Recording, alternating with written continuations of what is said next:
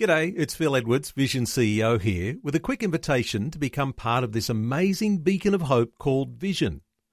Together we can put our love into action to help people of all kinds build or rebuild their lives on the truth of God. Please consider the part you can play during our upcoming Visionathon appeal, remembering that it's your support that makes Vision possible, including this podcast. 2020, bringing a biblical perspective on life, culture and current events. Weekdays on UCB's Vision Radio Network. Find out more at vision.org.au. Right. The reality is that the crooks have been harvesting our information through a whole variety of methodologies for many years, and they probably understand the value of it greater than what we do. And they've been pulling it together, building profiles and selling it. Now, they sell it to a whole host of different streams of fraud and criminals around the world. And so now if I wanted to, I could buy a list of profiles, including tax file numbers.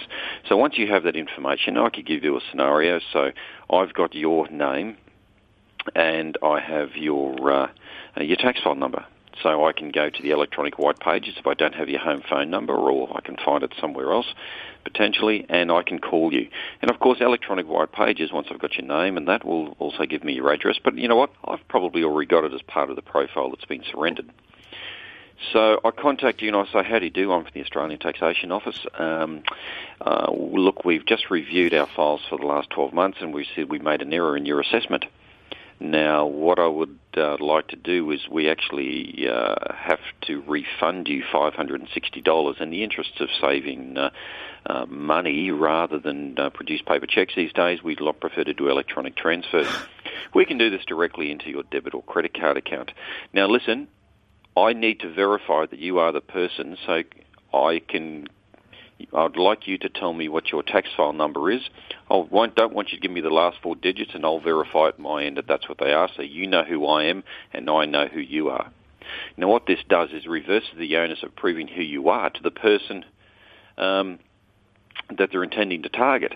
Of course, they have the tax file number, and when they're able to, say, verify those last four numbers, what they've done is convince the person that they are indeed from the tax department, because who else would know? Yeah. And they've gone to the extent of making me validate myself before they give me my money back.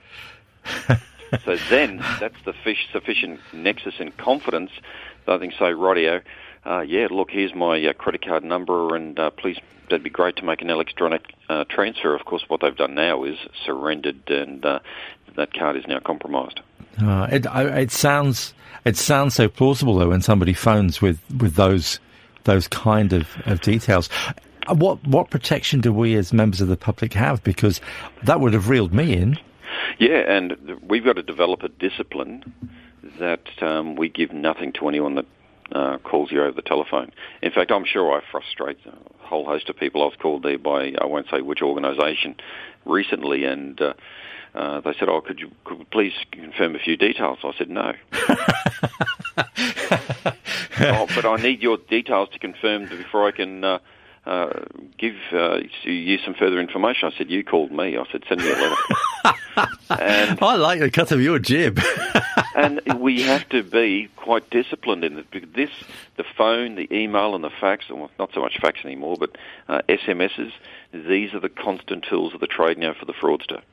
And the phone, we've got conditioned to accepting overseas VoIP-generated telephone calls from international call centres, so we're used to hearing foreign accents.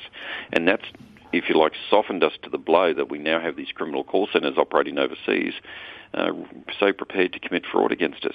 We've got to say, no, thank you very much. If you feel it's important by the nature of what they're saying, get their phone number, get their name, ask for their switchboard number. After they give you a direct phone number, say, can I have your switchboard number, please? Yeah. And that will stuff a lot of them, because people will be fooled when I give them a number and it may be prefixed by 02 or 03. And I think, it must be in Australia because that's either Victoria or New South Wales. What the crooks do is when they make these international calls, they're using a VoIP, so through the internet, but they need a landing number in Australia. And that landing number gives the sensibility that they're actually in Australia when in fact they're not. So if you ask for a switchboard, it's making it far more difficult for them. They're not going to have it, and that becomes problematic for them. And then before you call them back, jump on the computer and do a Google search on that number and see if it's the organisation who it purports to be from. And it's not going to come up. So we need to be far more cynical. We need to say no more often, and don't entertain these people. I suppose we've moved on from the old Nigerian scams, which we can all spot a mile off. Oh, well, it's become a lot easier. I think we have, but we're still losing $5 to $7 million every month from Australians. You're kidding? No. We are still paying a heavy price for our trust. We're too nice. Yes, we are. And that's why we're targeted, I guess. Yes, absolutely.